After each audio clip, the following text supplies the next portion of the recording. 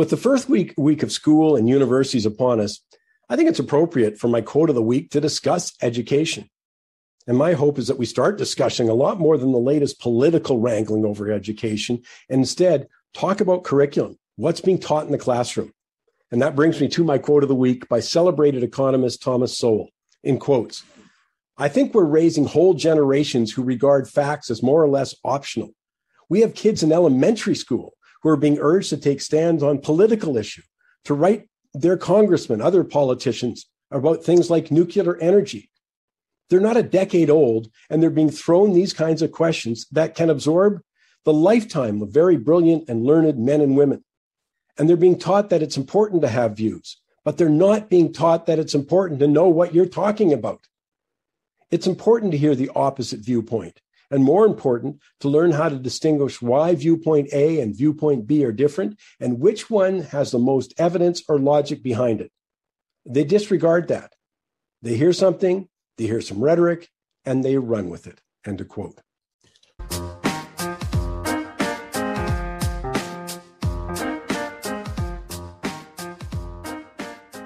Time now for this week's shocking stat. And this week's stat is 0.03%.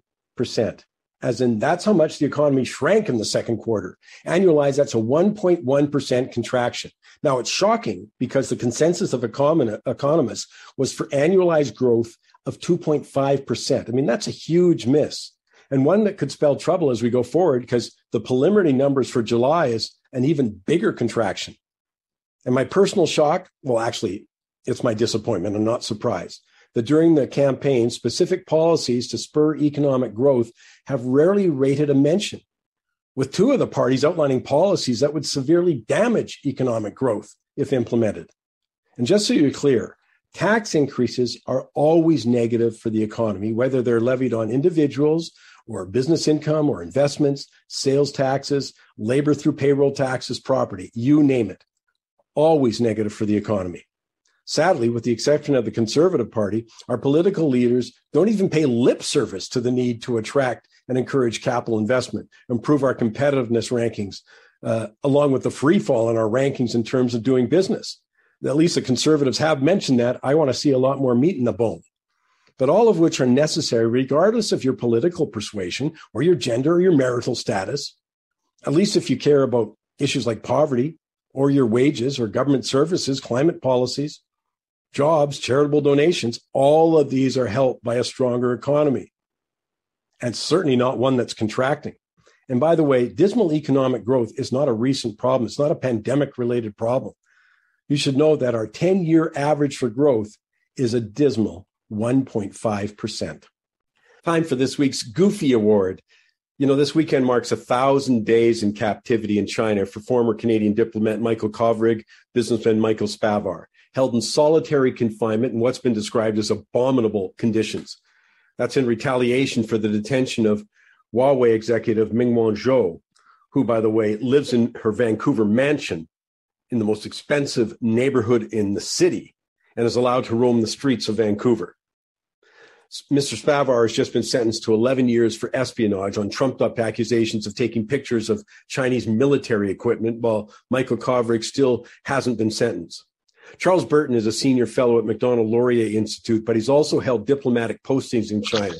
And he states on MSN.com that, in quotes, "I believe that the government's claims that they made Kovrig and Spavor the top foreign policy priority are difficult to verify, simply because we haven't made any kind of retaliation to provide the Chinese government with incentive to release them."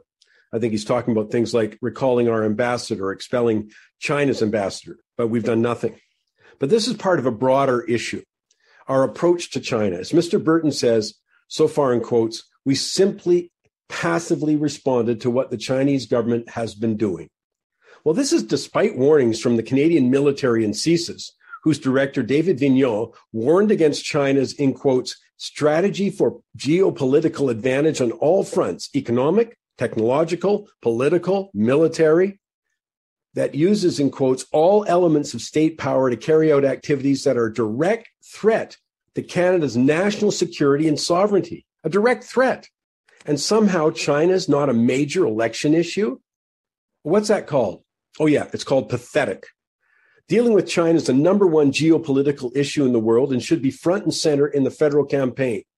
But you know what? Our thinking's too small, too pedestrian to consider geopolitical questions, despite the clear warnings by groups like the Clairvoyant Cyber Corp, who consults for CSIS and the RCMP, and they did a report for Public Health Canada that warned that China uses a range of tools in Canada, from criminal gangs to cyber hackers to high-tech companies like Huawei, which could be costing the Canadian economy $100 billion a year.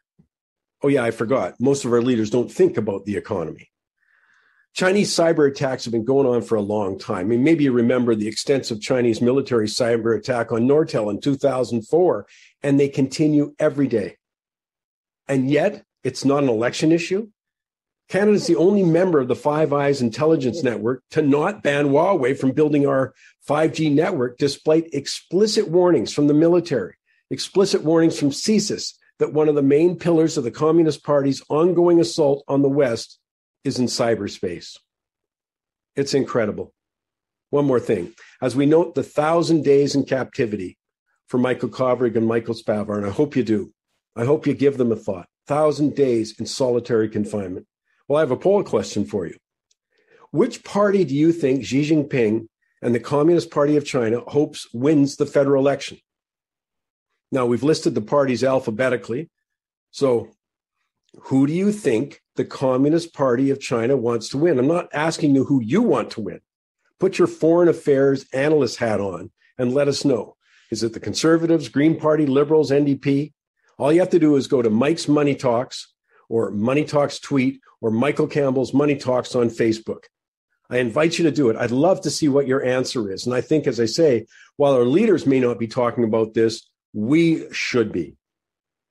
That's all the time we have this week. I hope you continue to join me, by the way, on Money Talks tweets or Michael Campbell's Money Talks on Facebook, and go to our site, Money Talks, mikesmoneytalks.ca. In the meantime, I hope you have a terrific week.